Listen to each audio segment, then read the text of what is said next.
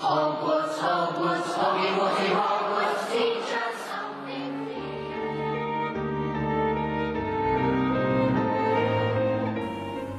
Hello and welcome to Wizard Studies. I'm Katie. And I'm Audrey. And today is a very special episode. We are going to be talking about the reunion special that premiered live on HBO Max on January 1st. It was like the 20th. I don't even know what, like Return to Hogwarts. 20th reunion. 20 years. I don't know. I don't know the official something. name of it. 20th reunion episode. I don't know. Yeah. So we're going to talk about that, talk about all of the feelings it made us feel, all of the thoughts that we have.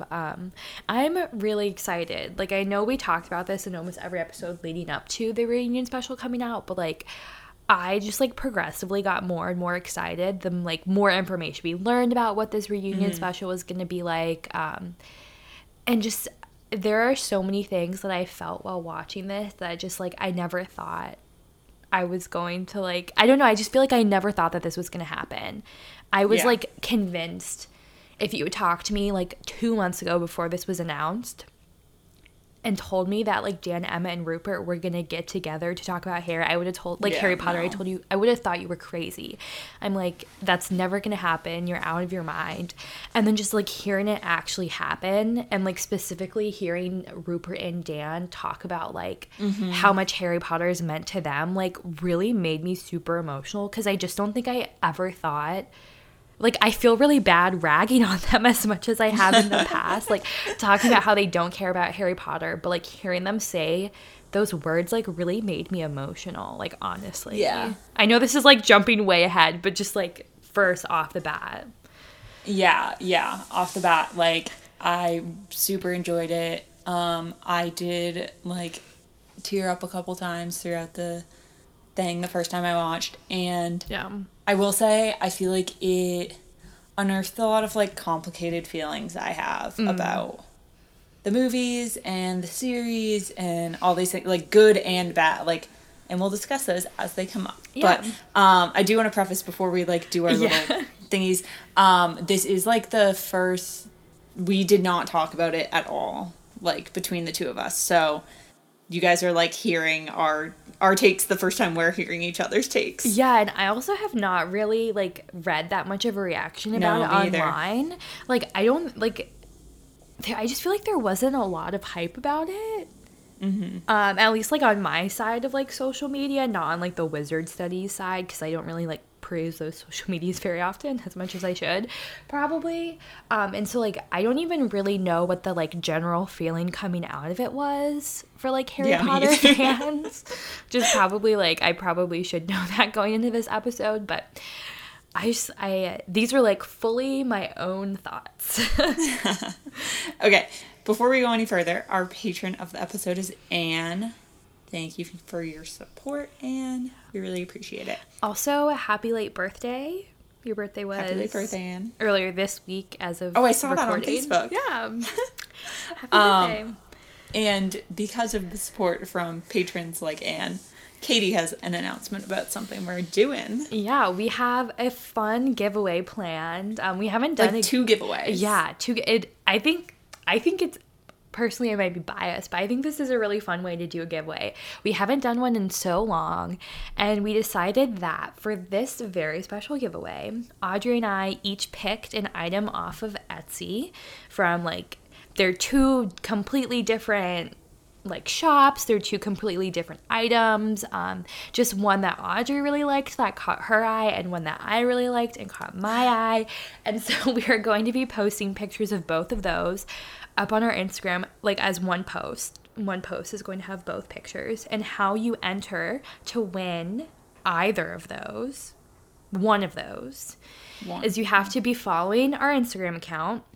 You have to like the post and you must comment which one you want. So you cannot enter to win both. So like this is also like a little bit of a competition between Audrey and I to like see which item is like better received, which one people like more. So we're going to be posting this on Monday the 17th, so a day before this episode goes live. So it'll already be up on our Instagram whenever you're listening to this. So like I said, you have to follow our account, like the post, and comment either Katie, my name, or Audrey's name. Or should we just have them comment what they want?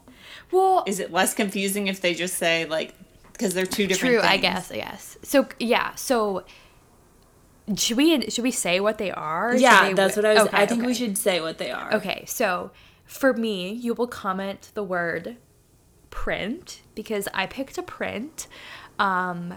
I think that it is like literally one of the coolest like Potter merches I've seen. I wish I had found this print to, not for the giveaway, because I feel like it has to be your thing for the giveaway. I wish I had found it like to buy for your birthday. I haven't done my shopping for your birthday. And I feel like you're gonna buy it for yourself before I do that, so I'll get you something else. But this print is like perfect for you, and it's a really unique thing that I really like it. I hope that it will appeal to like more than just me. If you've ever listened to me talk about like merch in general before, I like have a very specific style of merch that I like. I like it to be like fairly subtle. Like I don't need to be like wearing a shirt that says I'm a Harry Potter fan on it. Like I hate stuff like that. And so this is a print. It's like a beautifully designed as well. Like it looks very kind of like, not retro, that's not the word, but kind of like old-timey in a way, like old sketchbook. Like it reminds me of Degas, honestly, and like Degas is one of my favorite artists. Sorry, getting to the point. It's a print. It's a beautiful drawing of Hermione wearing a blue dress, so book accurate, and like her Yule Ball dress, dancing with a man who's not facing us but has red hair, so may or may not be Mr. Ron Weasley. And it's just like this beautiful style, and it says like Yule Ball December 25th, I think, on it. The Great Hall December 25th, yeah. And it just like it's just so beautiful. Yeah, I know I'm not supposed to be hyping up your item, but this is a really cool item. I like personally, I feel like I'm less into prints although I do have one Harry Potter print that I love, but I'm like, prints are less of my like merch thing, so I feel like it's good that you did that because that's like your thing. Yeah, also just before we move on to yours, I just wanted to shout out the Etsy creator. Oh, yes. It's part of the Window Shop Gal, is the shop on Etsy where this print is found. So even if you don't win it and you like fall in love with it like I did, go buy it. So mine, which this is like, so mine's a tote bag, so I guess you can comment like tote or bag or something. And honestly, I feel like one of my like favorite Harry Potter pieces of merch is like a tote bag, because I just feel like they're useful, and like I have all my pins on it, and I like keep all my podcast stuff in it. So very useful, great for carrying books. And this one is a Flourish and Blots tote bag, and so it's like kind of like, it looks like it would be like their logo, and it says Magical Booksellers, the quill is mightier than the wand, and it's like really nicely stylized print, and yeah, you can put all your books in it and carry them around, and it again is something like kind of subtle. Like obviously if you're a Harry Potter fan, you know what Flourish and Blots is, but like it doesn't say like Harry Potter on it. Yeah. I mean, as much as I love what I picked, like I really think this tote bag is really cool too. Like I think like a big perk of it is that number one, it's useful and like you can actually use it. And like I know that tote bags are like so in right now. And like another one of my favorite things of merch is like I really like shop like designs. For Christmas, my brother got me a Florian Fortescue's shirt from Sleeker and Slade, which if you haven't checked out our Instagram, there's a post of me wearing the t-shirt, and it's like probably my new, like, it's definitely my favorite Harry Potter t-shirt that I own. And I just think like stuff like that is so cool because it's not so much like Harry Potter and like Ron and Hermione and the Deathly Hallows. It's just kind of like the world of Harry Potter and like the Wizarding world, and like that is my favorite part of the series in general. So I love what you picked as well. Yeah. So the shop on Etsy is called Bigsby and Hythe. I don't really know how to say that, but they have a good rating, and they're based in the UK, so it's authentic Harry Potter merch.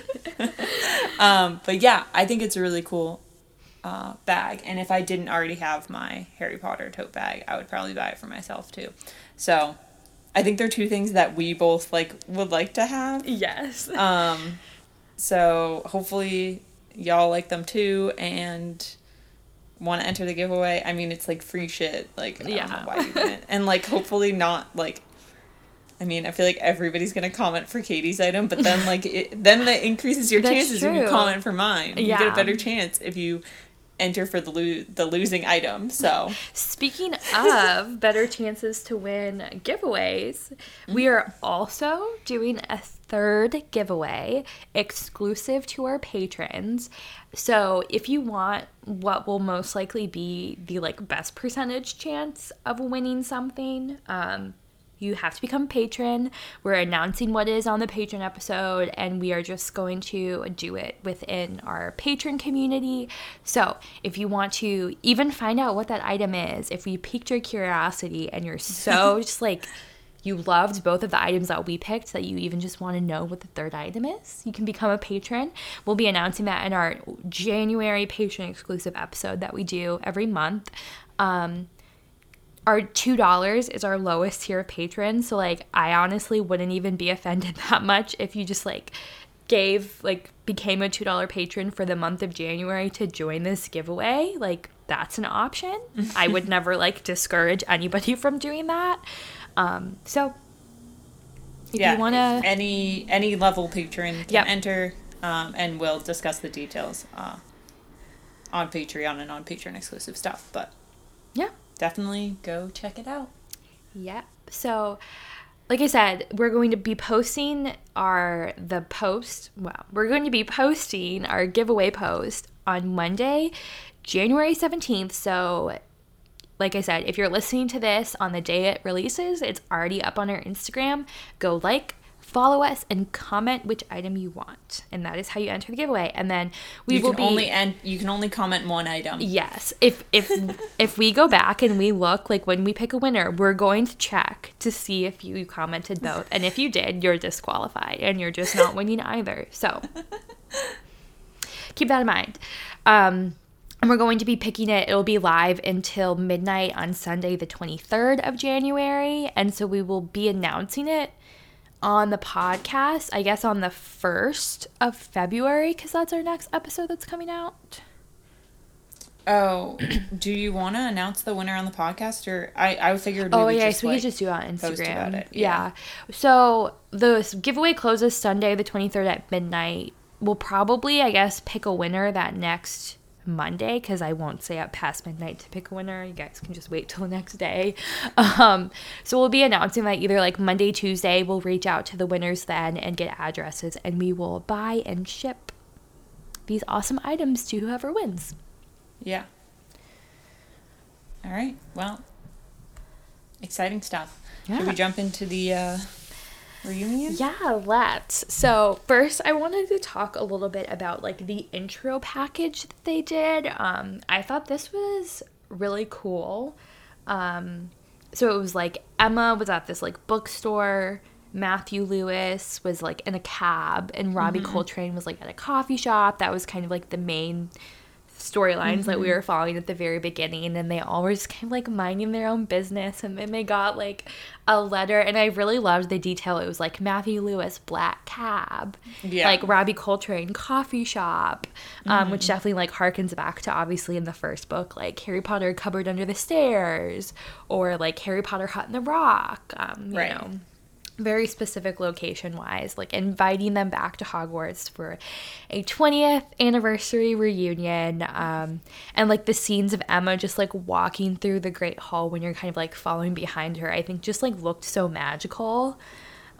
Two things. We walked there. Yes. And this like of this intro thing, it felt like the Emma Watson special, and I'm not complaining. I was like, they're centering her, and I love it. I know, it was like kind of weird that it wasn't Dan, because then we like follow him kind of into Diagon Alley later.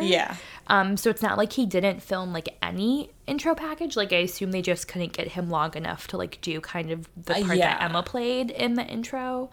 I do think that like I have no idea if this is true, but I got the like general feeling that Emma was like if they obviously like filmed this over like multiple days, and I got the general feeling that like Emma was there like every day, because I feel like they like her and Dan, they had like interview with multiple different people, and Emma just like kept popping up, and it felt like, you know, like maybe Rupert was only there for like one day, but like Emma was kind of like around for a while, so they kept just using her. I'm not complaining. Yeah, and I definitely like, this is kind of getting into a little bit what we'll talk about later, but like when it was the three of them together, it was like kind of obvious to me that like Emma was like the spokesperson. She was like in the center. She felt like she like carried the conversation a lot of the times, like led kind of where the conversation went. Like obviously I'll get to this complaint later, but like it seems like it was just like it seemed like they could have had this special be like 5 hours long. Like it just like jumped around so much. We got like such small snippets of every single conversation. So like that is to say, like I don't know if it was edited that way, and like it just seemed like Emma was kind of like the main spokesperson of the group. And like, not to say that Dan and Rupert like never talked, it just felt like Emma kind of like steered the conversation a lot of the times, and they would like talk over each other, and that like made me very uncomfortable sometimes. Like Emma would like cut Dan off, I think like twice, and I was like, oh. And it's like us. Yeah, and like I totally get that like they are like obviously very comfortable with each other, like they have this like familiarity that they can do that, but to me I was like, oh no, like that was awkward. That's funny. Okay, so should we segment 1 of chapter 1? Yeah, so like it opens up with Dan and Chris talking for the most part, like kind of our first real like conversation. So this is on Philosopher's Stone and Chamber of Secrets, and it's called like The Boy Who Lived. Yeah. Just super broadly, I have this note in my overall thoughts. I just love the production of this. Like, I really think it was beautifully produced. Like, I love the use of the sets and kind of like how this set played into the conversations that these people were having at all times. I loved the like title cards that they did, like the like black, white, and gold kind of color scheme that they had was just beautiful. And I loved the like use of Stephen Fry's like some of his like actual book from the audiobooks, and how like the quotes that they picked like very cleverly tied into like the conversations that they had. Like I just thought that overall it was produced so well. Yeah, and the sets, I liked how they just like were casually kind of like sitting in the sets, and I think the choice of the Gryffindor common room for the trio is obviously like such a good choice, and especially because like I feel like the Gryffindor common room is not really a big set in the movie. Yeah, like usually they like move those conversations to like have them walking or like through the grounds or like in the Great Hall. But like it's such a big part of the book, just like them like hanging out at the end of the night and like having conversations, and so like that kind of like made me, I don't know, I felt like it brought more of the books and made it less like movie centric in a way. So I Yeah. really enjoyed that. Yeah. But like jumping into like the like Dan and Chris and kind of this whole, basically there was this like a section about like pre-actual first day of filming, like talked about casting, they talked about Chris Columbus and like him kind of getting the rights almost to like be the one to direct this movie, and just talking kind of about like the atmosphere of the kids on set, and just like overall about the experience of the first movie, obviously. But I think like seeing Chris and Dan was really cool because I feel like I think this was the only time that a director, like in the reunion, a director had a scene with an actor, and kind of seeing them was like honestly one of the coolest parts to me. Like I have this later. I didn't even know what the director of Goblet of Fire my looked God. like. I'd I never didn't even seen know his that man. name. I'd never seen that man before. And so like especially him, like Alfonso Cuarón, Chris Columbus, and like Mike Newman, is that his name? Yeah. So like the directors of the first four, like basically everybody but David Yates, seeing them, like I just thought they had such beautiful insights into like the actors, the characters, what they wanted to do with the movies. Again, this was like getting into my overall broad thoughts, but like it made me feel bad for how shitty we were to the movies in our rewatch. And like it kind I of know. made me want to rewatch the movies and like have more of an understanding of like each of their Yeah. perspectives, like what they wanted to accomplish in each of the movies, and understanding like where the kids were too on it, like in each movie. Yeah. Honestly made a big impact on me. But yeah, seeing Chris and Dan talk I think was like super cool and adorable. Yeah, and then they kind of transitioned to like they have like a bunch of different cast members talking about the books, and that was cool because obviously like we can relate to that, and they were all like, I think Matthew Lewis was talking about like the first time he read, like he was at a sleepover and him and his friend just like read 1 and 2 silently, and That I was think my it was like favorite. it was really cute to like hear some of the actors that we don't hear about their love for the books as much talk about that, because like obviously we know like Ivana Lynch loves the books, like that's why she went to the audition, right? And that she read Luna and like knew she wanted to play her in the movie. And like I just think like hearing like Matthew Lewis and Alfie Enoch and just like all of them kind of talk about like their love for reading and like it being sparked by those books. Like they were like, oh, it's the first like real chapter book I read and stuff like that. And I think that's really cool to hear that. Like I feel like we often harp on the movies and like the movies feel so distant from the book, and it is like important to remember that like for most of these people it comes back to like the same love of that the book series. Yeah.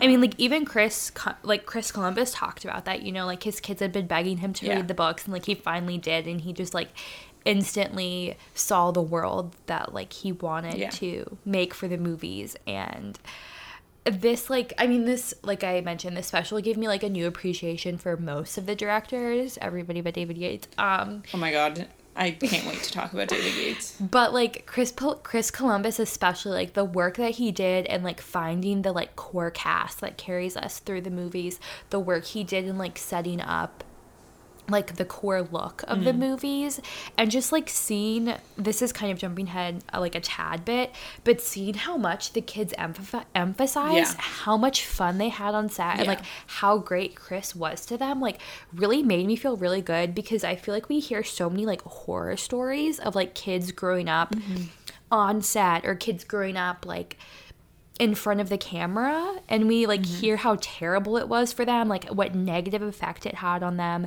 like the pressure that was put on them. And it really seems from what these kids say that they didn't feel any of that at all, at least in the like first books when they were like 10 and 11, right? Like Chris just made it seem like, from what I can tell, Chris made it feel like such a fun environment for these kids to be in. Like they talk about how like some days it didn't even feel like they were doing any work, you know, they were just like messing around. They would like do a take for like 10 seconds and immediately start like laughing and playing around. And it just how he was able to kind of like keep his patience. I don't know how. Like, working with kids myself, it literally seems impossible. And just kind of the, like, environment he was able to foster in those first 2 movies just, like, warmed my heart so much. Yeah, and I think it's, like, important to, like, think about how difficult that was with, like, the just volume of kids they had, you know? Like, this is different than so many other movies that have child actors. So, I really appreciated that, and I thought it was really important and really cool. And, like, obviously, you know, they talk about some of the hardships later on, not so much tied to, like, things that were happening on set, but it was nice to know that, like, from the beginning there was, like, you know, like, happiness, and, like, these kids were enjoying themselves. And I'm sure there were hard days, but, like, it was cool to hear that. Yeah.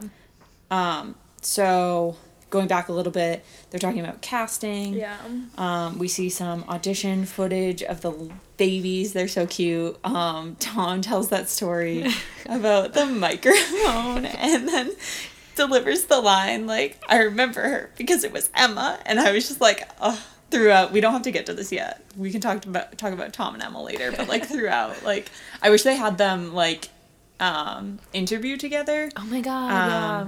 Because they showed them, like, hug, but that would have been nice to see. And they just, like, talked about each other a lot.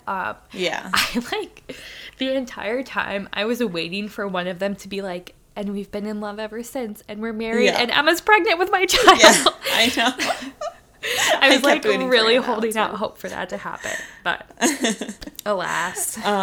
But Emma was pretty emphatic in denying relationships with both Tom and Rupert, and I was like, why are you being... The lady does protest too much. I know. I was like, she was like, nothing has ever happened. She kept being like, I love you as a friend, Rupert. Yeah. Like, they kept being like, just friends. Like, and I was like, and like, I'm sure that's a little bit like, I hate for her to, like, feel like she has to do that, you know? Yeah. Like, but I was still like, interesting.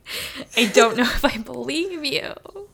Because it's like, oh my gosh, have you seen that thing where it's like, so, like, Emma and Tom are talking later, and Emma was like, Tom had this assignment in school where we were supposed to, like, draw what God looks like, and it was, like, a woman with a backwards baseball hat on a, like, skateboard. Have you seen the picture of, like, Emma and him skateboarding, and she has a backwards baseball hat in that photo? Oh my God. Yeah, I've seen that photo, but I hadn't seen it, like, in that. No, that's, like, the only thing I've seen about, like, the reaction to it is, like, so many funny. people were, like, posting that with the quote and being like, anyways. That's so fun. That was hilarious. Anyway, this is gonna be whiplash, but let's talk about some of the not so good things. In that, I think it's 3 or 4 times throughout this special, and starting in one of the casting discussions, J.K. Rowling is cut in, and it's interviews that she did at Warner Brothers Studios in 2019. And honestly, it's maybe like a minute total of footage of her, like, cumulative. Why? Like, I was immediately so upset, and it, like, took me out of the moment of enjoying this thing. And I feel like they, like, kind of made a big deal about her omission. Or I don't know if people were, like, looking at the list and they made a big deal about her omission, like, leading up to this. And first of all, if you are, like, supportive of her and her turfism, like, fuck you. But also, like, the interviews with her aren't adding anything to this. Yeah, that was, like, the biggest thing for me. It was like, it's like it's only taking away for the people that are triggered by seeing her. Yeah, like, the first time she's shown on screen, she's just saying, like, how hard it was to find Harry, but, like, Chris Columbus was already saying that. Yeah. And, like, I get that, she was involved with the movies, like, was she, like, a producer or just, like, a consultant? Yeah. Like, I'm not even really sure. But, like, this was, like, more about the movies anyways, so, like, you could justify her, like, not being included because of that to begin with, you know? And I get, like, talking about her, you know, like, they mention, like, how she revealed to Alan Rickman about, like, Snape's fate and all these things, and, like, I get that, like, we can't totally omit her from every discussion we have. Like, we even, on our podcast, like, we have to talk about her and things she said to like get the full picture of Yeah. the world. And I just think that was like, I was really upset, and I think it was like really quite disrespectful and ignorant of where most of the fandom is right now. And like, I was just mad seeing her face, but like, I can't imagine like you're feeling like, say you are like a trans fan, or and you're feeling like all these emotions, you know, watching these people that like you've spent so much time watching their movies, you're seeing these sets, and you're like feeling the connection you have to this series, and then you're taken out of it, and like that heartwarming feeling that you have is like ruined. And obviously that's so much of like what so many people are dealing with her transphobic rhetoric. But I just like, I don't know, it felt like sneaky and rude of them to do that, and I was very upset about it. And I don't even remember what she said in the like interviews they showed of her, because I was just like, I don't want to listen to her. Yeah, it was like the first time she came on screen, I was like, what? Like, I was like, number one, kind of confused, because it took me a while to be like, see, like, oh, this is an interview from 2019. Because they like, I mean, I guess I don't remember like what exactly Warner Brothers said, but like, it had been known that she was not going to be in it, or so we thought. So yeah, I mean, it was just like kind of jarring, and like we talked about, just like super unnecessary. Like, I really didn't have a problem with like the capacity in which she was spoken about throughout the series. You know, they talked about her writing, they talked about how important the books were, and like you said, it's like almost nearly impossible to have a conversation about like how much of an impact the books had without like talking about like she was the one who wrote those books. You know, like that is a fact, we cannot change it. And like, honestly, I'm glad she wrote the books, you know, like, obviously, like, where we are. But just, like, having her come in and kind of, like, just repeat what other people said most of the time, it was just, like, I don't know. It seemed unnecessary. I'm glad, obviously, she wasn't in it more than she was, you know? Like, they, like, very well could have had her be in the special.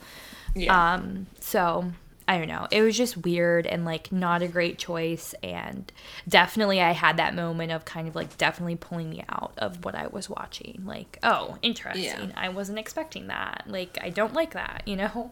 Right. And I do want to point out like two other people that they did talk to are Robbie Coltrane and Ray Fiennes, Ray Fiennes, right? That's how you say it? Yeah. I can never... if I remember to say Ray and not Ralph, then I'm like, am I saying his last name wrong? And they're people who have, like, defended what she has said. And I think it's just important to remember, like, kind of the sides that people are falling down on. And I really did, like, enjoy seeing Robbie Coltrane there. Obviously, like, Hagrid is such a big part of the series. And it was really cute to see, like, him interact with the trio and, like, hear about how he was such a positive, like, influence and, like, you know, like, shining light on set. Always, like, keeping the kids happy.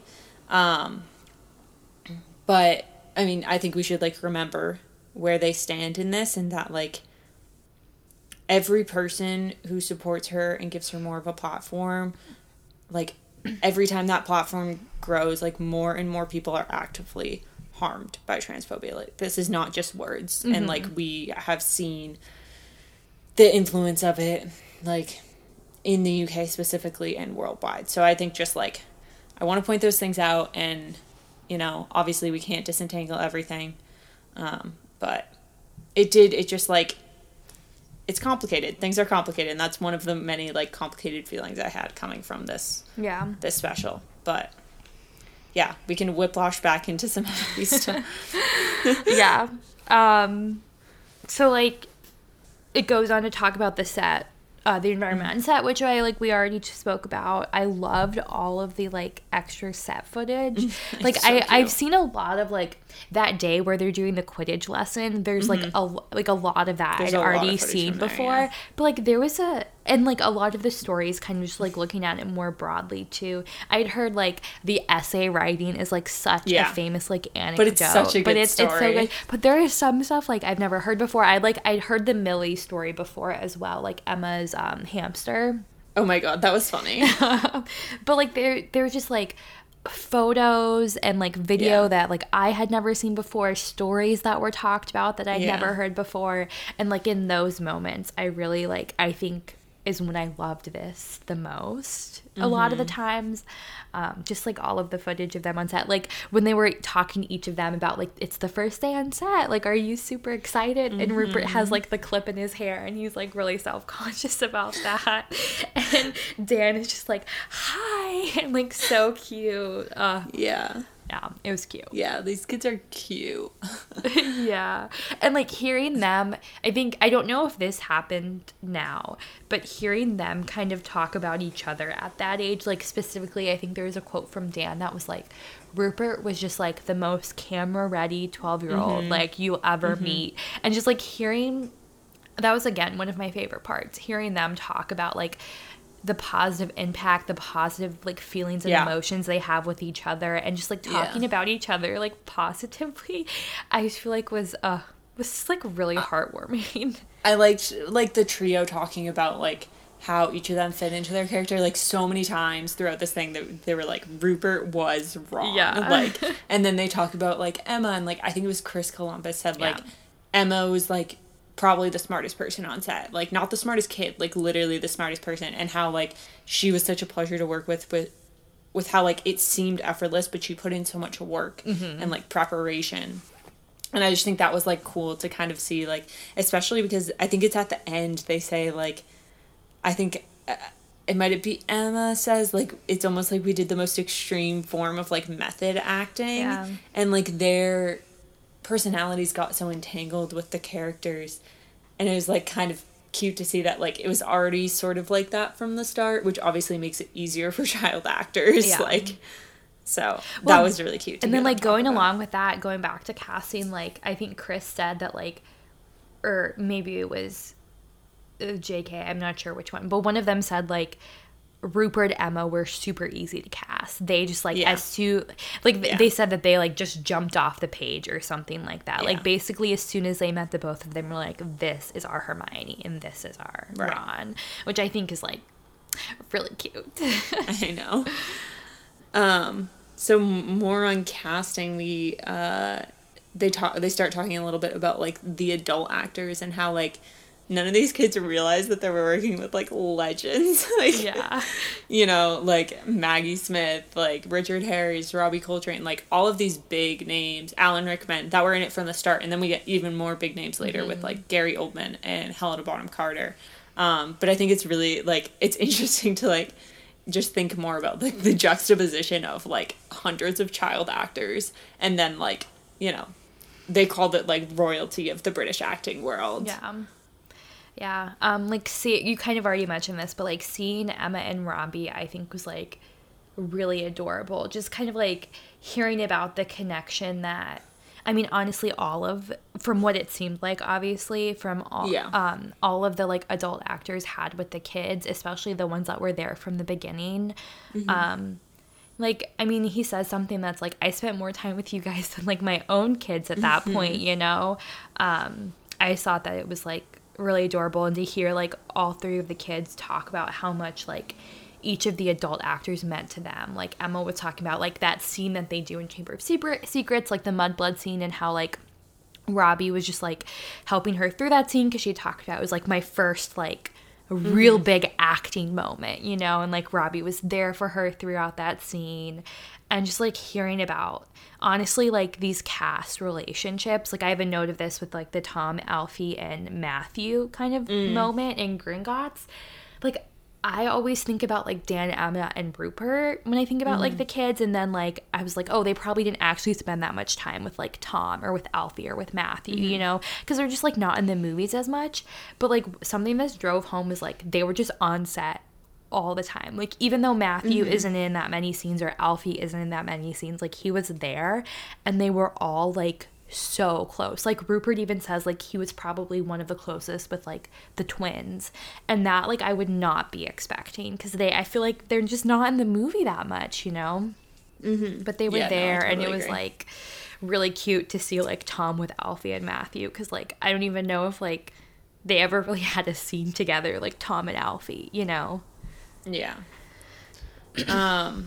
Okay, so then we go to the burrow. So we like zoom in on the burrow set, and Bonnie Wright is there with James and Oliver Phelps, the twins, and Mark Williams wearing his little bow tie. The twins were wearing like they had like in this shot they had like coordinated like nice suits. yeah. Like one of them had a white collared shirt and the other had a black collared shirt. And I thought they looked really nice.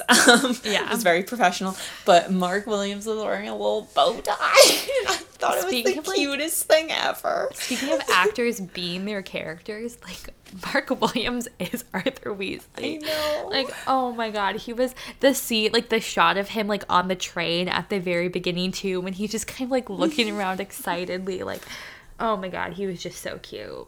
Yeah, and it made me really wish that Julie Walters was there. Yeah, well, so I like had been reading some stuff about that on Reddit, and I guess like she recently got a cancer diagnosis, and people are speculating that that's the reason.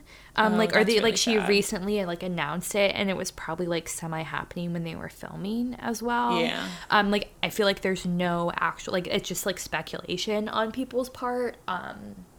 Yeah. But people are saying that might be why she wasn't there. I But think like they just like her so and fondly Maggie talked Smith. about her. Yeah. Yeah. Her and Maggie Smith were the big ones that were like Yeah, and I felt missing, but the second Dumbledore, who's that? yeah, Michael Gambon. They Michael didn't Gambon. talk about him at all. Yeah. I was like, That's this is weird, because they right? talked about Richard Harris like both Yeah. in casting and then like at the in memoriam like section. Yeah. And then we like hear about Jason Isaacs, and I just like love him a lot.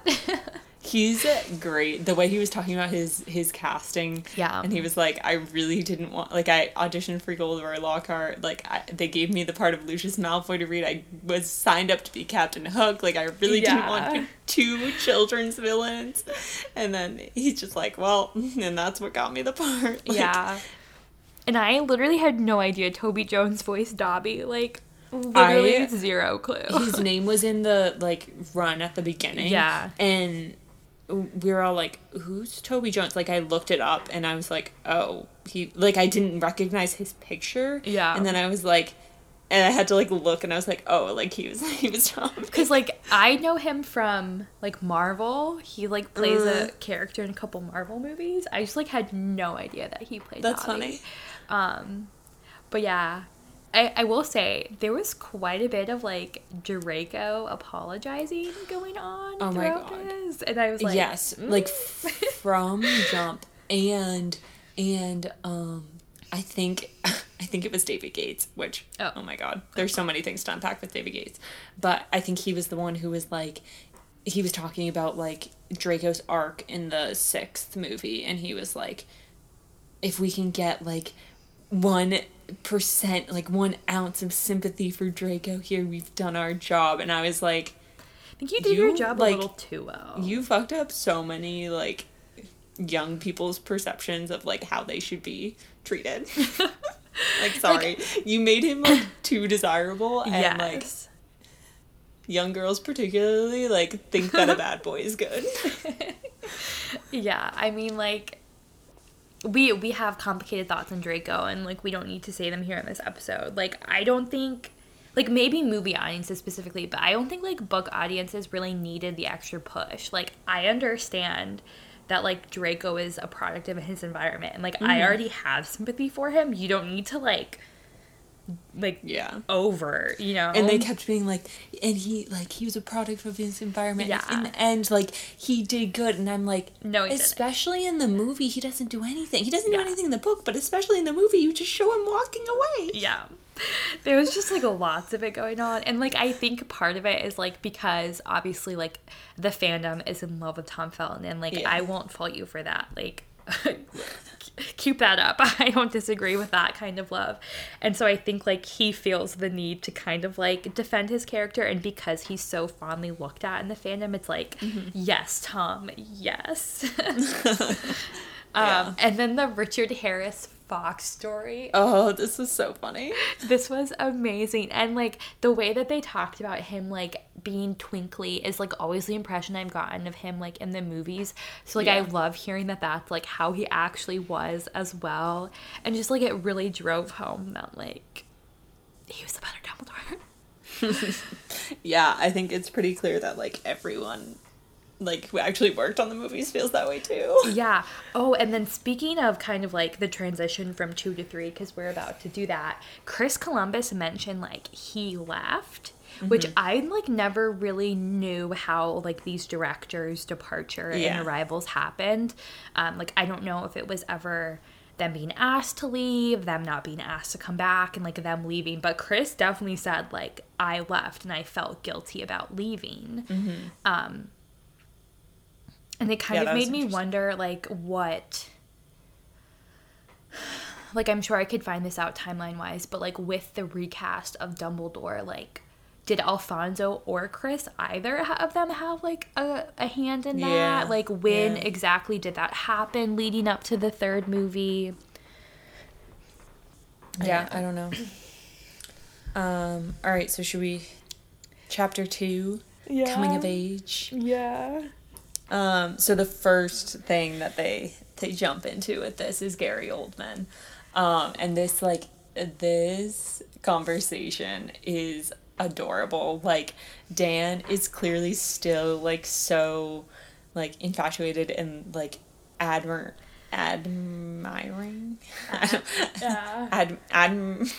He's admiring Gary Oldman, and then they like the trio talks about like how Dan was like guys, like we have to, like, Gary Oldman is like a serious actor, like he's really cool, like you have to play it cool. And it's just funny, like, because you can still see that in the way he's interacting with him now, and it's like it's really adorable because it also kind of replicates like the Harry Sirius relationship. And I say I really enjoyed that. was really digging Gary's suit jacket. It was like this plaid. Yeah, he looked nice. Gary Oldman is somebody who's just like, I had no idea what kind, like, I have no idea who Gary Oldman is. Like, I know him as Sirius Black. Yeah, exactly. But he's always in, like, so many Oscar caliber movies, like, every Oscar cycle. I'm always just like, wow.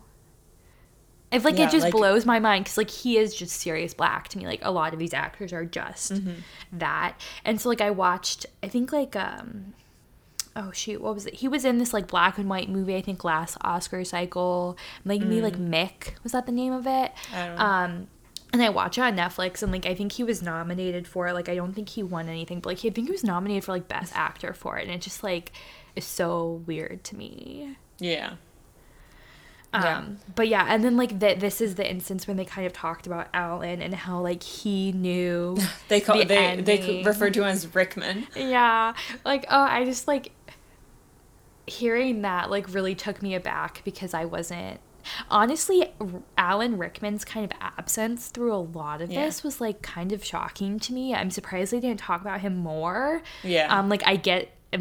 Again, going back to like basically the one big complaint about I have about this is that it like felt so rushed and like chopped down.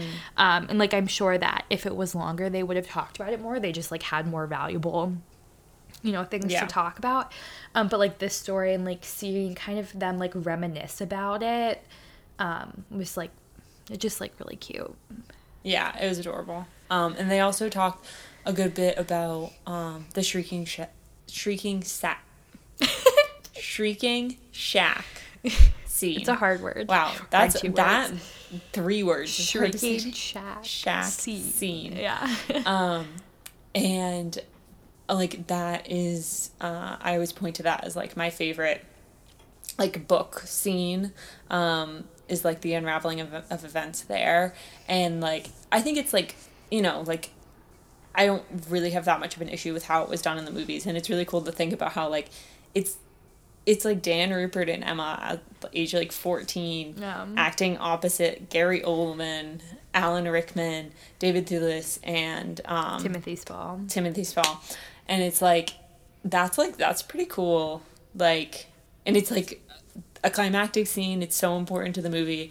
And I think it's cool to like think about how like Dan, Rupert, and Emma like saw that in their acting careers, you know. And I think Dan says something to Gary of like when like those actors started showing up, not Alan Rickman because he was there from the beginning, like there was this desire to like he might say this to Helena Bonham Carter. I don't know if he says this to HBC or Gary I think he Oldman. says something along the same lines to both of them. Like, they like wanted to like, you know, like really learn from these actors and like not be seen as kids like they were maybe more so from like the adult actors who had been there from the beginning. So I think it was really, that scene kind of like, I feel like it kind of encompassed like, you know, whatever we can like, the trio's acting is not like the greatest throughout the whole series, but like I think it's cool to like think about that scene as like a turning point for them, like you know, maybe seeing it more as a job and like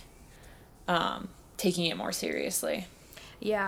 And they kind of like transition this into talking about like Alfonso Cuarón and how like he kind of also, I think they like one of them says like it's the first time that like he treated us like we were adults. It was like a big switch from Chris to Alfonso, not only in like the tone of the series but also like Alfonso treated them like they were adults.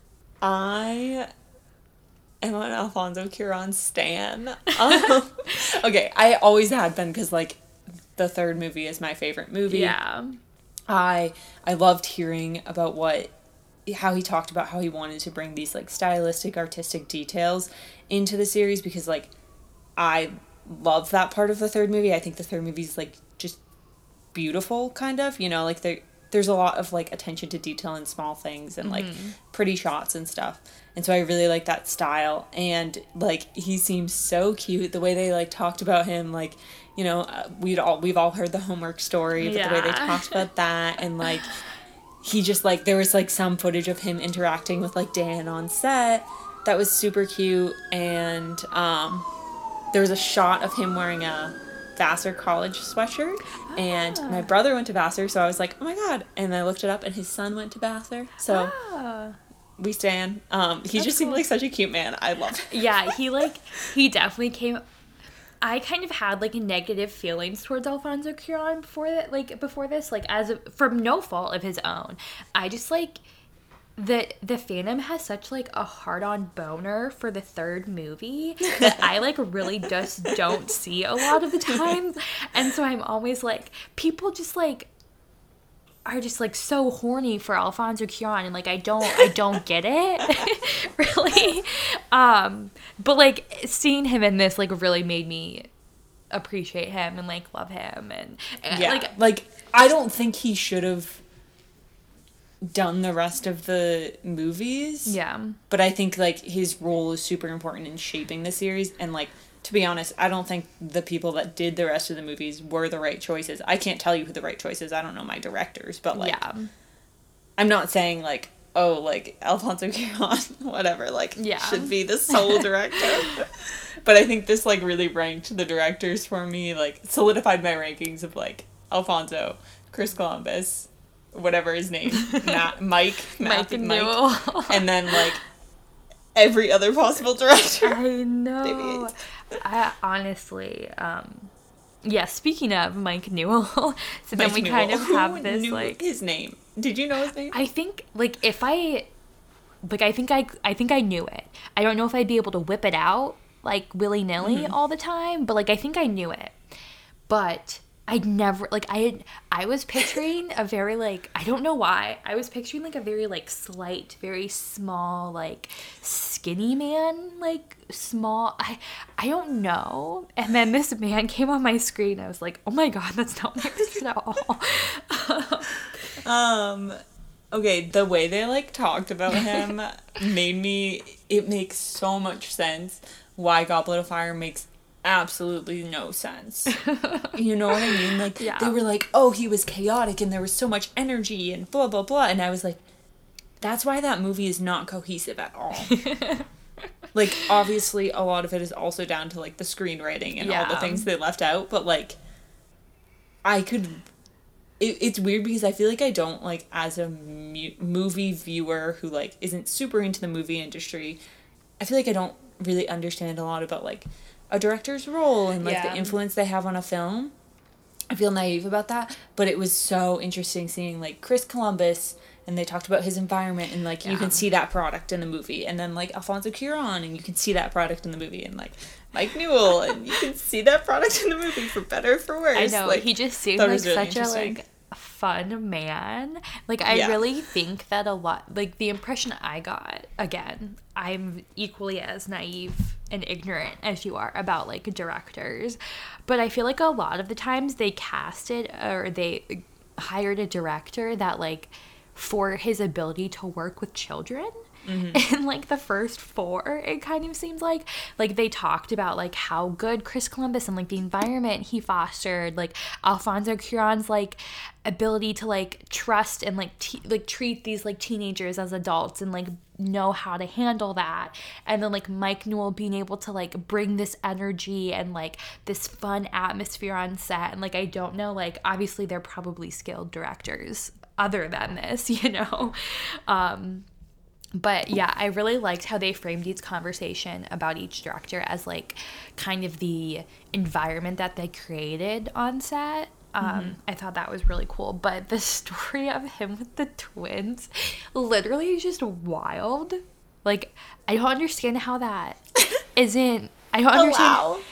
Well, like, I just don't understand how that isn't, like, a better known story. Like, how is that not as well known as the essay thing? Also, which was it, Jamie or Oliver who? Oh, I have no idea which one's which. It was It was tried to whichever write down one is which one on did it, the, and I like, didn't. right, I think, when they were No, doing on the interview. Oh. But that story was, like, wild. That was really funny. Yeah. Jesus. It's just, like, I know I've said this, like, 3 or 4 times now at this point, but going through each of the directors and, like, each of where the cast members were at each movie, like, really gave me such an appreciation for the movies. Like, I don't know. Okay, so now we can transition Speaking of to being talking horny about for people. some romance, both on screen and off. So this kind of opens with, like, Emma and Dan talking about how they, like, would help each other, like, text their crutches, which I thought was so cute. Just the two of them, like, working together. Yeah, I think, like, the funniest part to me about this was, like, Matthew literally said, like, people dated, people broke up, like, people had crushes on each other, like, just how it is in school. I'm like, how, like, what were these, like, who dated who? like, how do we not know this? And, like, I get that it might be kind of, like, Dan had a crush on one of the, like, Beauxbaton girl number 4, so, like, it may not be, like, super intriguing. Right. But, like, I don't know, that just seems so wild to me. It's so funny. And, like, going out to Emma and Dan, like, helping each other out, I thought it was cute because, like, you know, like, Hermione and Harry do that, you know? Like, Harry doesn't really talk about, like, Hermione is always the one that, like, understands that, like, Harry is into Ginny and, like, can kind of, like, talk to him about that, like, in so many words. And Harry is the one that always understands, like, how Hermione is feeling about Ron. And so I thought it was, like, kind of cute to see that replicated. Yeah. And then we talk about Emma and Tom and how, like, she was, like, talking about looking for his number on the call Okay, the fact that you remembered which number he was, I was like, girl, like, marry him. And then, like, they tell these stories and, like, they both just kind of say, like, we just love each other. Like, that's, like, there's so many emphatic denials of, like, anything romantic, but, like, I don't know, like, how, like, he loved her as, like, a younger sister, and she, like, you know, I guess she kind of grew into the, like, brotherly love, but, like, it's just, like, yeah, it's really pure and really cute.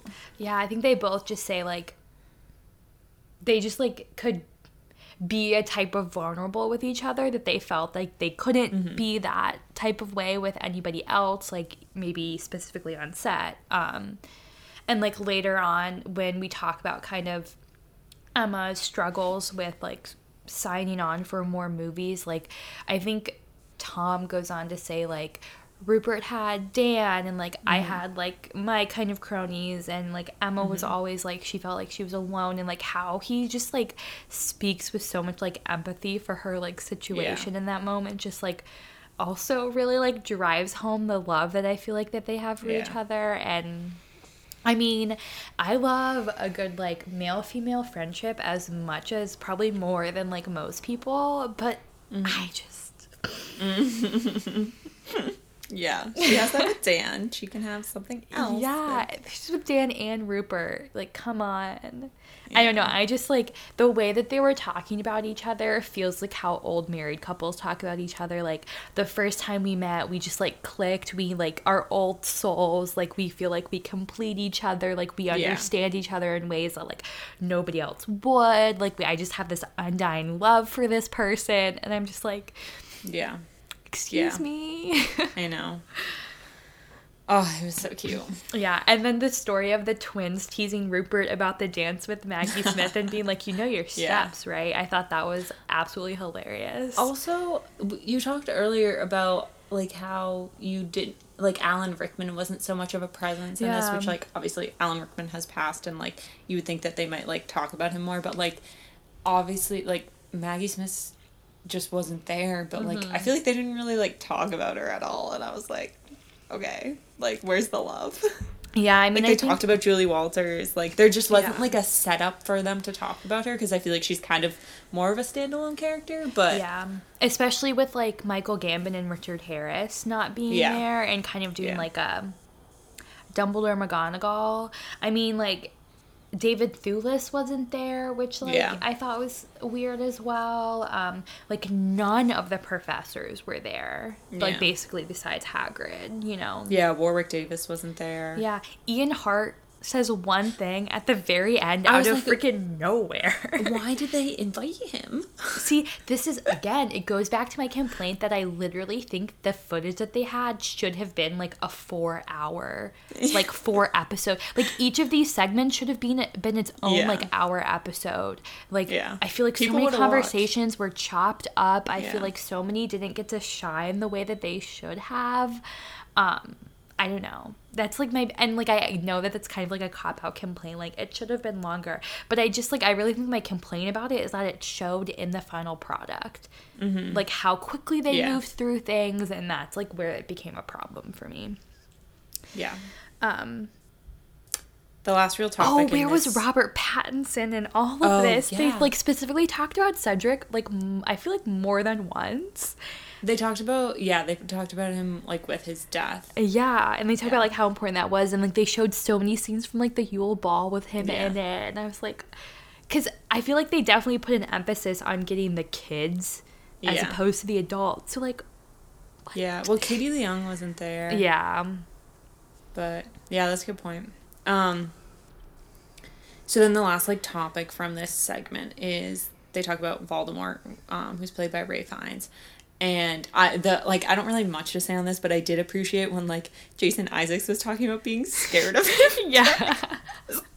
I was like, honestly, like Lucius kind of is, so that's like good, right? Yeah. And like when they talked about like the designs they had for him, and like they talked about the nose, I feel like so much in this was like meta, and I feel like them talking about the nose was definitely one of those like meta things. Like we know it's a thing, like we have to talk about it, you know?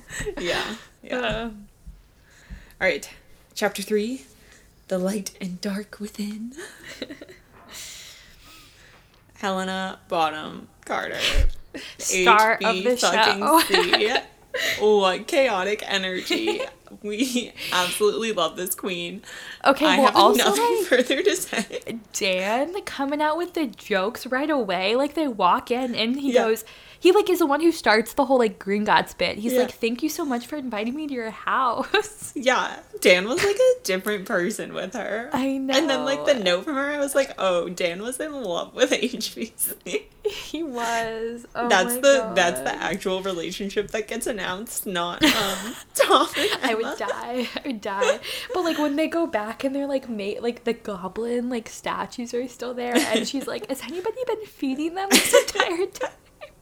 Yeah, it was like it was a good comedy. She has the teeth. Yeah, and she's like, "I keep this letter in my bathroom, by the way." And then they have Jason Isaacs talking about working with her, and he was like, he basically was saying in like a nicer way that she was like kind of shitty to work with, Like kind of because, like, disruptive. he like couldn't like control her in a scene, like he never knew what she was gonna do, which is like exactly what you want from Bellatrix, but I Yeah. can imagine it would be very difficult to work with someone, and he like always felt like he was holding her back, which is again like Yeah. exactly how it should be between Lucius and Bellatrix, but like Yeah. that was hilarious. I was like, oh, Yeah. she's just that level of energy all the time. Oh my God. And like, I think this is maybe cutting a little bit ahead, but it's still like on the Helen Bonham Carter Dan conversation when she talks about how like her kids like to watch the Harry Potter movies, and like, oh, that's so cute. Yeah, another instance of like seeing the importance, Yeah. especially for like the older actors, because I feel like they kind of asked each of them, or like Dan asked each of them, like, how did you end up doing Potter? And like, Yeah. they're like, oh, like it was a kids thing, but then like people were telling me it was Yeah. huge, like, so it was cool that like she Well, it has was, like like- a connection. I mean, Chris Columbus talked about like his kids begged him to read it for so many Yeah. years. Like Toby Jones talked about like when he told one of like somebody he was going to be in Harry Potter, they were like, Yeah. "Oh my God!" And he was Yeah. like, "I don't know what you're talking about." And I think Michael Gambon also kind of has a story like that, where like he like his like grandkids Yeah, like I basically made him take the role. But yeah, and then like I'm sorry, whenever David Yates is on screen, I just like am bored. Like I swear I zoned out every single time he spoke. Also, okay, I have more to say on David Gates with the like Battle of Hogwarts stuff, obviously, but they like introduced David Gates, and then they introduced like Emma maybe not wanting to come back, and then like they like kind of make it seem like he convinced her, and then Emma says something like, no one had to convince me, and I was like, bitch, yes, no one had to convince Yeah. you, like don't like, they like framed it like they were gonna give David Gates credit for it, and I was like, no. The whole thing kind of confused me, and I'm like in no way questioning like that she had those feelings, but it seemed like it was just kind of something that she like briefly considered. Like I obviously have no idea what actually happened, but like the way that she told the story seemed like it downplayed it way more than whenever anybody else was talking about it. Because like at the end she was just like, yeah, and then I knew I would never leave, basically is what she says, you know. Yeah. And so like I was just like a little bit confused about like, I mean, obviously she talks about how much she struggled with it, and like that is like completely fair, and like it's horrible that like her and like definitely Rupert talks about this as well, like when they have their conversation. But I was just like a little bit confused about like, I don't know, because like at the end she makes it seem like I was never gonna leave anyways, it was just like Right. hard for me to like make the decision to come back kind of thing. Yeah, so I kind of had a lot of thoughts around this. Yeah. I was like, I think you're right, and I think that like they probably like overplayed it. And I Like, don't know if also like this could be her kind of like editing post. Yeah. You Yeah, know, for like sure, for sure. because like everybody obviously has their own perspectives on it. Like I'm sure, like, and Emma's is probably like the most authentic, but she's also like thinking about something that happened like 10 years ago. You Yeah. know. So I like, this like made me feel really bad, and I was like I felt like I really felt for her and for Rupert and kind of for all of them, because like they spent like 10 years, like some of the 10 most formative years of their lives Yeah. doing this, and I obviously like, you get the image, like especially on my second watch through, and like at the end, like they all are so appreciative of it, and like it in some was like a good experience, but you have to imagine that there were like a lot of bad days and a lot of pressure and a lot of trouble, and like that really made me feel for them. And I also like, I think I was just kind of reflecting on like child actors and the like, you know, the pressures and like scrutiny that society puts on them, especially in like something this big. And honestly, my takeaway, which, like, I don't know if this is a hot take, but my takeaway, like, from these things, like, knowing how positive of an experience it was for everyone overall, is that, like, I don't know that I want the movies to be remade, at least in this way, because I don't really want, like, I get it would probably be different, right? Like, if it's a remake, like, I don't think it's gonna have the same, like, audience and, like, hype that the originals have. But, like, I don't want, like, at the bare minimum, like, 3 young kids to, like, sign their lives onto that. And I think, like, I would prefer, like, if they do a remake, like, kind of doing it, like, I don't know if they, like, do something, like, with changing actors throughout, like, based on age. It just, like, it feels like obviously, like, it skyrocketed their careers and they made so much fucking money and, like, they are where they are because of this, but it feels like such a weird burden that I can't imagine, like, asking 10-year-olds to do. Yeah, I think, like, something that really hit me at the end, like, one of the last things they talked about was that, like, nothing like this has ever happened before, which, like, I'd never really thought about. Like, yes, you have, like, these movie franchises, but, like, very rarely, number one, do they, like, actually center children in them, and, like, one that takes place over so many years.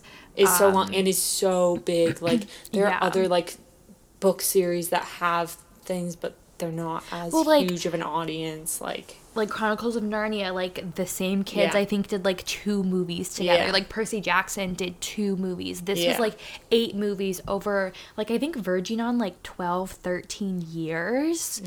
And, like, I think they say, like, we don't know if, like, it'll ever happen again and that kind of thing, and just, like, seeing, like, I don't know, that just, like, really hit me. I was like, oh my god. Like, we always talk about, like, we watch them grow up on screen, like, like, seeing how they change in every movie. But yeah, it's just, like, super wild. Like, I feel like I've always been, like, wishy-washy on wanting a remake and, like, not super excited about it. Like, I've talked about this, but I think it's just kind of, like, I don't, like, I appreciate that this is, like, had never happened before, and this is, like, a momentous undertaking, and that's why I, like, kind of feel like it shouldn't happen again. I don't know if that's a hot take. I don't know. I mean, I think that, like, something with this, so, like, obviously, especially in America, like, seeing the, like, downfall of the child actor is kind of, like, a running joke, basically. Like, when are they gonna fall off the wagon and become somebody crazy, you know? Right. And I think that, like, something specifically with this is that, like, none of that, like, that didn't happen to any of them, which I think, like, goes back to what I was talking about at the very beginning, just, like, the environment that they were able to create for these kids. And, like, I'm not saying that it's just on, like, outside people and, like, not, like, Dan, Rupert, and Emma, because they obviously had to, like, have a certain amount of, like, strength and resilience to go through this anyways. But just, like, the surrounding, like, community and family, like, I think something that really got me was, like, when Dan starts talking about, like, the film crew and how, like, he, like, this is, like, the time he starts tearing up in the movie. He's like, there are so many people that, like, are integral to who I am as a person, not only an actor, that, like, I met through this. I think it's just, like, really incredible, and kind of along with what you're saying, like, do we want to tempt fate and, like, have it maybe not be this positive a second I think I don't time? have, like, the trust that it would be done, like, in a good way again, and, you know, like, that seems so, like, unlikely. But going back to, like, Emma and all of, like, this specifically, she talks about her struggles and then has a conversation with Rupert about it. I mean, it was just, like, it was obviously something that I knew. Like, Emma's definitely alluded to this in the past. Like, Rupert has also talked about this. But yeah, like, hearing it kind of, like, firsthand from them was, like, really hard. But then it ends with, like, this conversation that I've talked about before where Rupert, like, really, he said the words, like, and I'm so proud to be a part of Harry Potter. And that, like, hit me so hard. And, like, Dan says something about, like, this later, just because, like, I wasn't sure that they felt that way. Like, I really wasn't. I wouldn't be surprised if they didn't feel that way. And, like, maybe they don't and they're just, like, acting. You never know. But I don't know, like that just made me, that like hit me really like emotionally. Yeah. Hearing him and like Dan talk about how they were proud, because like I said, I like wasn't sure that they were. Yeah. Okay. Ivana. Lynch, yeah, it's just like, I mean, they talk about like her casting and her audition, and it all just makes so much sense. The clip from her screen test with Dan where it's like improvised and she Yeah. goes, "This is how." And Dan like jumps out of Yeah. shot. Yeah. Yeah, and then like they all just kind of, there's that scene from Goblet of Fire when like Hagrid is like, when I met you, you were all just like a scraggly bunch of misfits, and like look where you are now. And I just like love that scene in general. I think that's really cute. Yeah. But then like them kind of tying it to like how they, and they're all in their own ways, felt like misfits, and how like Harry Potter is a story about like being accepted, and it was just really cute. Yeah, and I do, this was, like, this being talked about, like, with the, like, Luna part of it. Yeah. We need to redo our Luna episode. I have, like, so much to say about that girl. Yeah, I mean, we did just redo our Ron episode, so. Yeah, so stay tuned. It's coming soon. It's like Matthew talked about, like, I didn't have that many friends. Yeah. It's like, and I mean, like, it's kind of, like, funny hearing, like, Emma Watson talk about how she doesn't fit in. I'm like, all right, okay, sounds good, you know. But like, I don't want to like invalidate the feelings that they obviously had. Like, and there was a time where they were pre-Fame and pre-Harry Potter, so. But Okay, so then the Harry and Ginny section, and they're talking about like how like momentous this occasion of like the kiss, filming the kiss was, and how Dan's like, yeah, like everybody that you've known for like 10 years is on set, and I was like, oh my god, is this why? Is this why the kisses were so bad? I mean, I definitely think it's a contributing factor, but I really think it comes down to him and Bonnie just having zero chemistry. I'm searching for an answer because it's just like so much worse than even a bad kiss should be. Okay, so like recastings in general, going back to Emma, kind of ties into this, what I'm trying to say. Can you imagine if they had recast Hermione for 5, 6, and 7? Like, No. there would, for Emma's sake, I'm glad that she didn't, because like she would be like public enemy number 1. Yeah. If she did, which I'm sure wouldn't help things in general, so maybe it was like actually a positive thing that she ended up continuing. But maybe Ginny could have been one that we did recast. Like, I love Bonnie Wright, but maybe like because she was she was cast when she was 7. Rupert was like, or Dan was like 11. We love Bonnie Wright, but we do acknowledge that the peak of her acting career was the face she made when Molly Weasley told her cat was on the jumper and she saw Harry Potter sitting at the kitchen table. Yes. Like, that was, she peaked there. I'm sorry. That is cinematic gold, but she peaked there. We could have maybe done some, like, chemistry tests. Yeah. With Dan leading up to, like, 5 and 6, maybe? Yeah. When they knew that, like, maybe Bonnie wasn't gonna be the best option for Dan. Also, they barely gave her any lines throughout, so it's not like, you know. Like, I mean, Ginny as a character in the movies, like, has a whole host of other problems, but, like, just specifically chemistry with Dan, I think I could have lived with a recasting of Bonnie Wright, and I'm sorry, but that's just how I feel. Anyways, yeah, but like that was bad. And then they were showing the scene from the movie of them kissing. And I was like, I don't need to watch this. Yeah, I do have to say, in this segment, Emma says something about Bonnie, Ivana, and Katie, like being proud of who they all are and how they're all activists.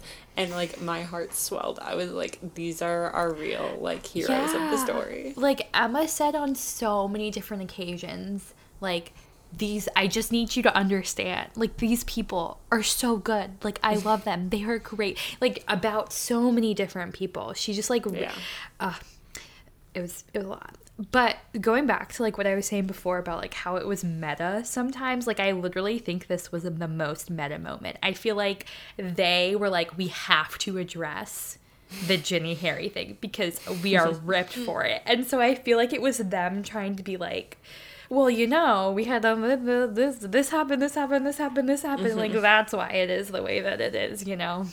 Yeah. So then we get a little segment on Draco, but I don't really have... No. I feel like we already talked about that. Yeah. And then there's the in memoriam. This made me feel like not, I don't know. Actors' deaths have like rarely ever affected me like whatsoever, just because I like don't see them as real people a lot of times. And I think this really made me more emotional than I thought, because it was like very emotional hearing these people talk about them as real people. Like specifically when Draco's talking about Helen and like the impact that she had on like his life and his acting. Like it made them not just be like a character on my TV screen. Like hearing them talk about these like departed actors like ended like was actually very emotional. Yeah, I agree.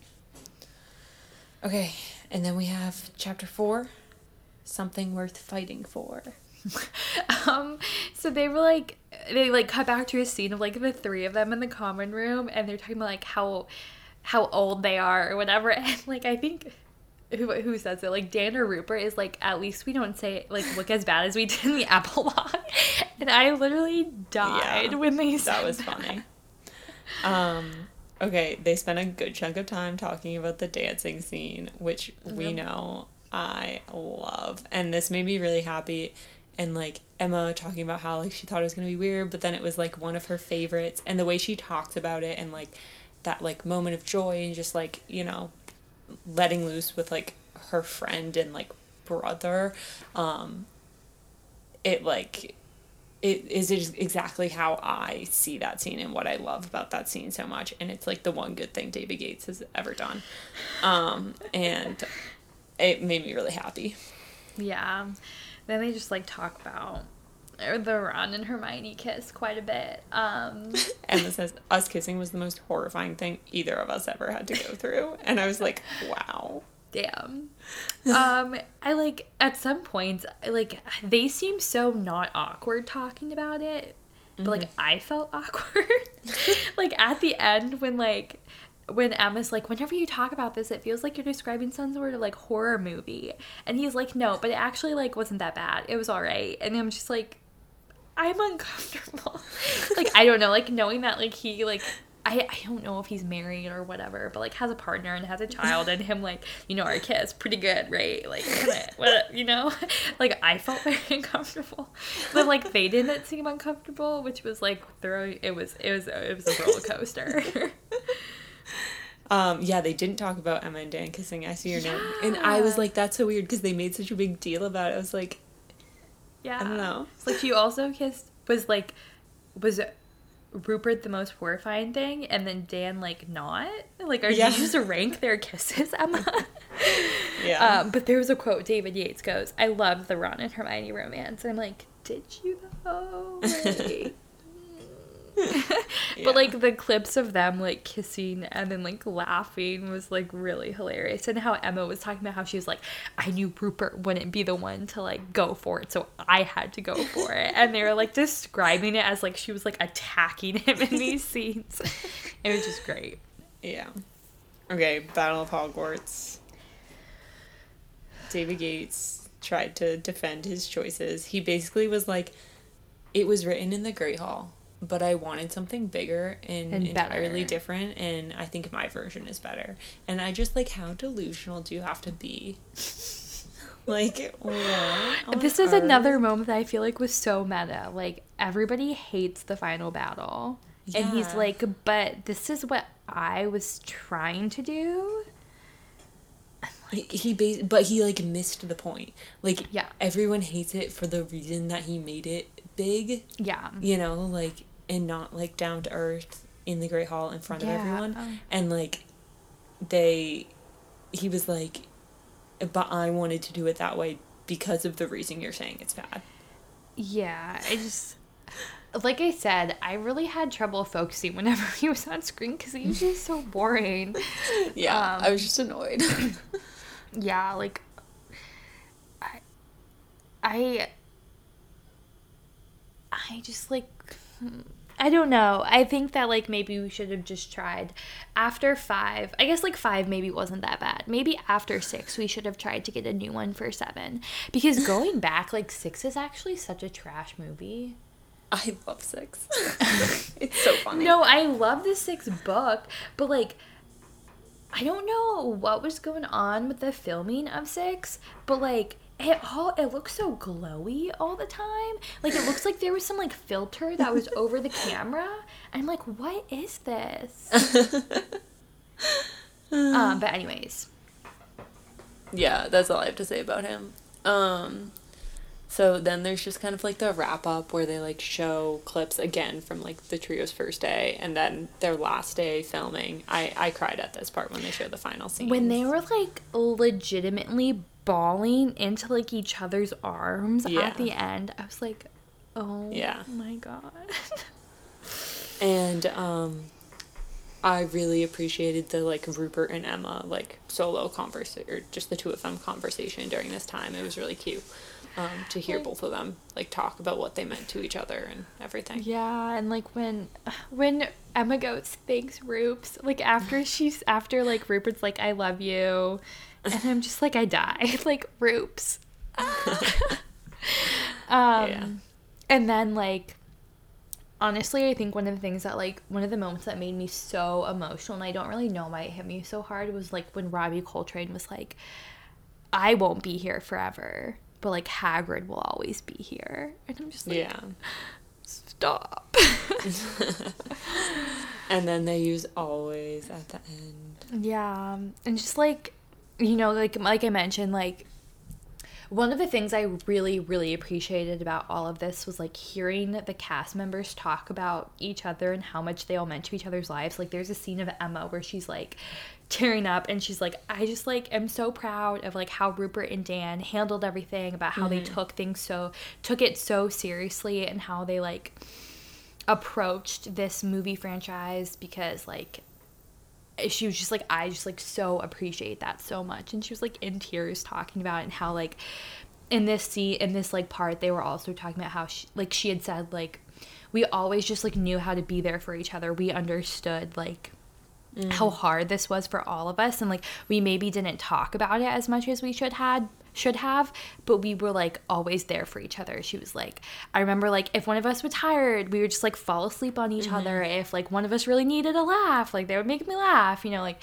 and how they just kind of had this just implicit trust with each other. It was just like really, really heartwarming. Yeah, I agree. Okay, I don't really have any overall thoughts. I feel like we talked about a lot of those. Yeah. I don't know. I mean, I think like I've said, the big takeaways for me were like honestly just hearing Dan and Rupert talk about how special this experience was for them. I did want to point out that there's absolutely not a single Hufflepuff character in the entire thing. I mean, your only options would have been Cedric or Tonks. Yeah, like you had Luna. Literally no Hufflepuff in all of it. Anyways. Yeah, overall, I really liked it, and I think I think by far my like favorite parts were the trio all talking together. Yeah. I think those were like the best quote interviews and like conversations, and yeah, I think that was like the most like unlike anything we've really seen. Yeah. I really wish, again, my biggest criticism other than JK making appearances is that like it really just I could tell it should have been longer than it was, and like I said, that's when it becomes a problem. Like I would have loved to see like Dan and Robbie talk. Like I think that would have been super cool. Like Dan and Ray Fiennes talk. I think that could be really cool. I just feel like and like I get that you can't make it hours and hours and hours and hours. Like we would watch that, but like getting these actors. I mean, like, I guess they had all the footage for, like, they had definitely had more than they showed us. I just feel like it felt shorter than it should have been in a lot of ways. It was, like, cut up so much. We whipped around so much. I feel like I'd wish I'd seen some people more. I don't know. That's my only, my 2 complaints. Yeah, so we did ask in the Facebook group, so I'll just run through. Oh, yeah, and I'll pull What up the people Instagram said. story that you posted right after it came out. Yeah, so Lisa said it was fun to hear the actors' perspectives and watch them interact, and also to hear from directors and producers. Leia said it was good, but I wish people like Maggie Smith or Emma Thompson had been involved in some way, which Emma Thompson is a big one. That would have been fun. Linda said, loved it, girl crush on HBC. You want to not like her because of her character, but she's just so damn likable. Micah said, enjoyed it, was expecting something different though. Taryn said, loved it, cried, laughed, and looked forward to watching it again. Justine said, absolutely loved it and wished it had been longer. And Salvador said they left out Percy. So overall, pretty positive reviews. Yeah, some of the comments on our Instagram story were emotional and hilarious. Loved it. Loved it. Very fun to hear the actors. Very fun to see the actors and hear their stories. Nice. Okay, I don't have anything else. Nope. Make sure you go check out, or yes, I can say this in the wrap up, but before you get to the wrap up, make sure you go check out our Instagram and join our giveaway. Yeah. I don't know if we've got any Spotify podcast reviews yet, but remember you can now review us on Spotify in addition to Apple Podcasts, and go subscribe and all that stuff. Yep. So, I've mentioned our Instagram multiple times, but I realize I haven't mentioned our Instagram handle, so that might be helpful for some people. You can follow us on Instagram at Wizard Studies Podcast. We are also Wizard Studies Podcast on Facebook. You can follow us on Twitter at Wizard Studies Podcast, or Wizard Studies Pod. Wizard Studies, just Wizard Studies. You can support us on Patreon if you want to enter our Patreon exclusive giveaway. We are just Wizard Studies Podcast on Patreon. Cool.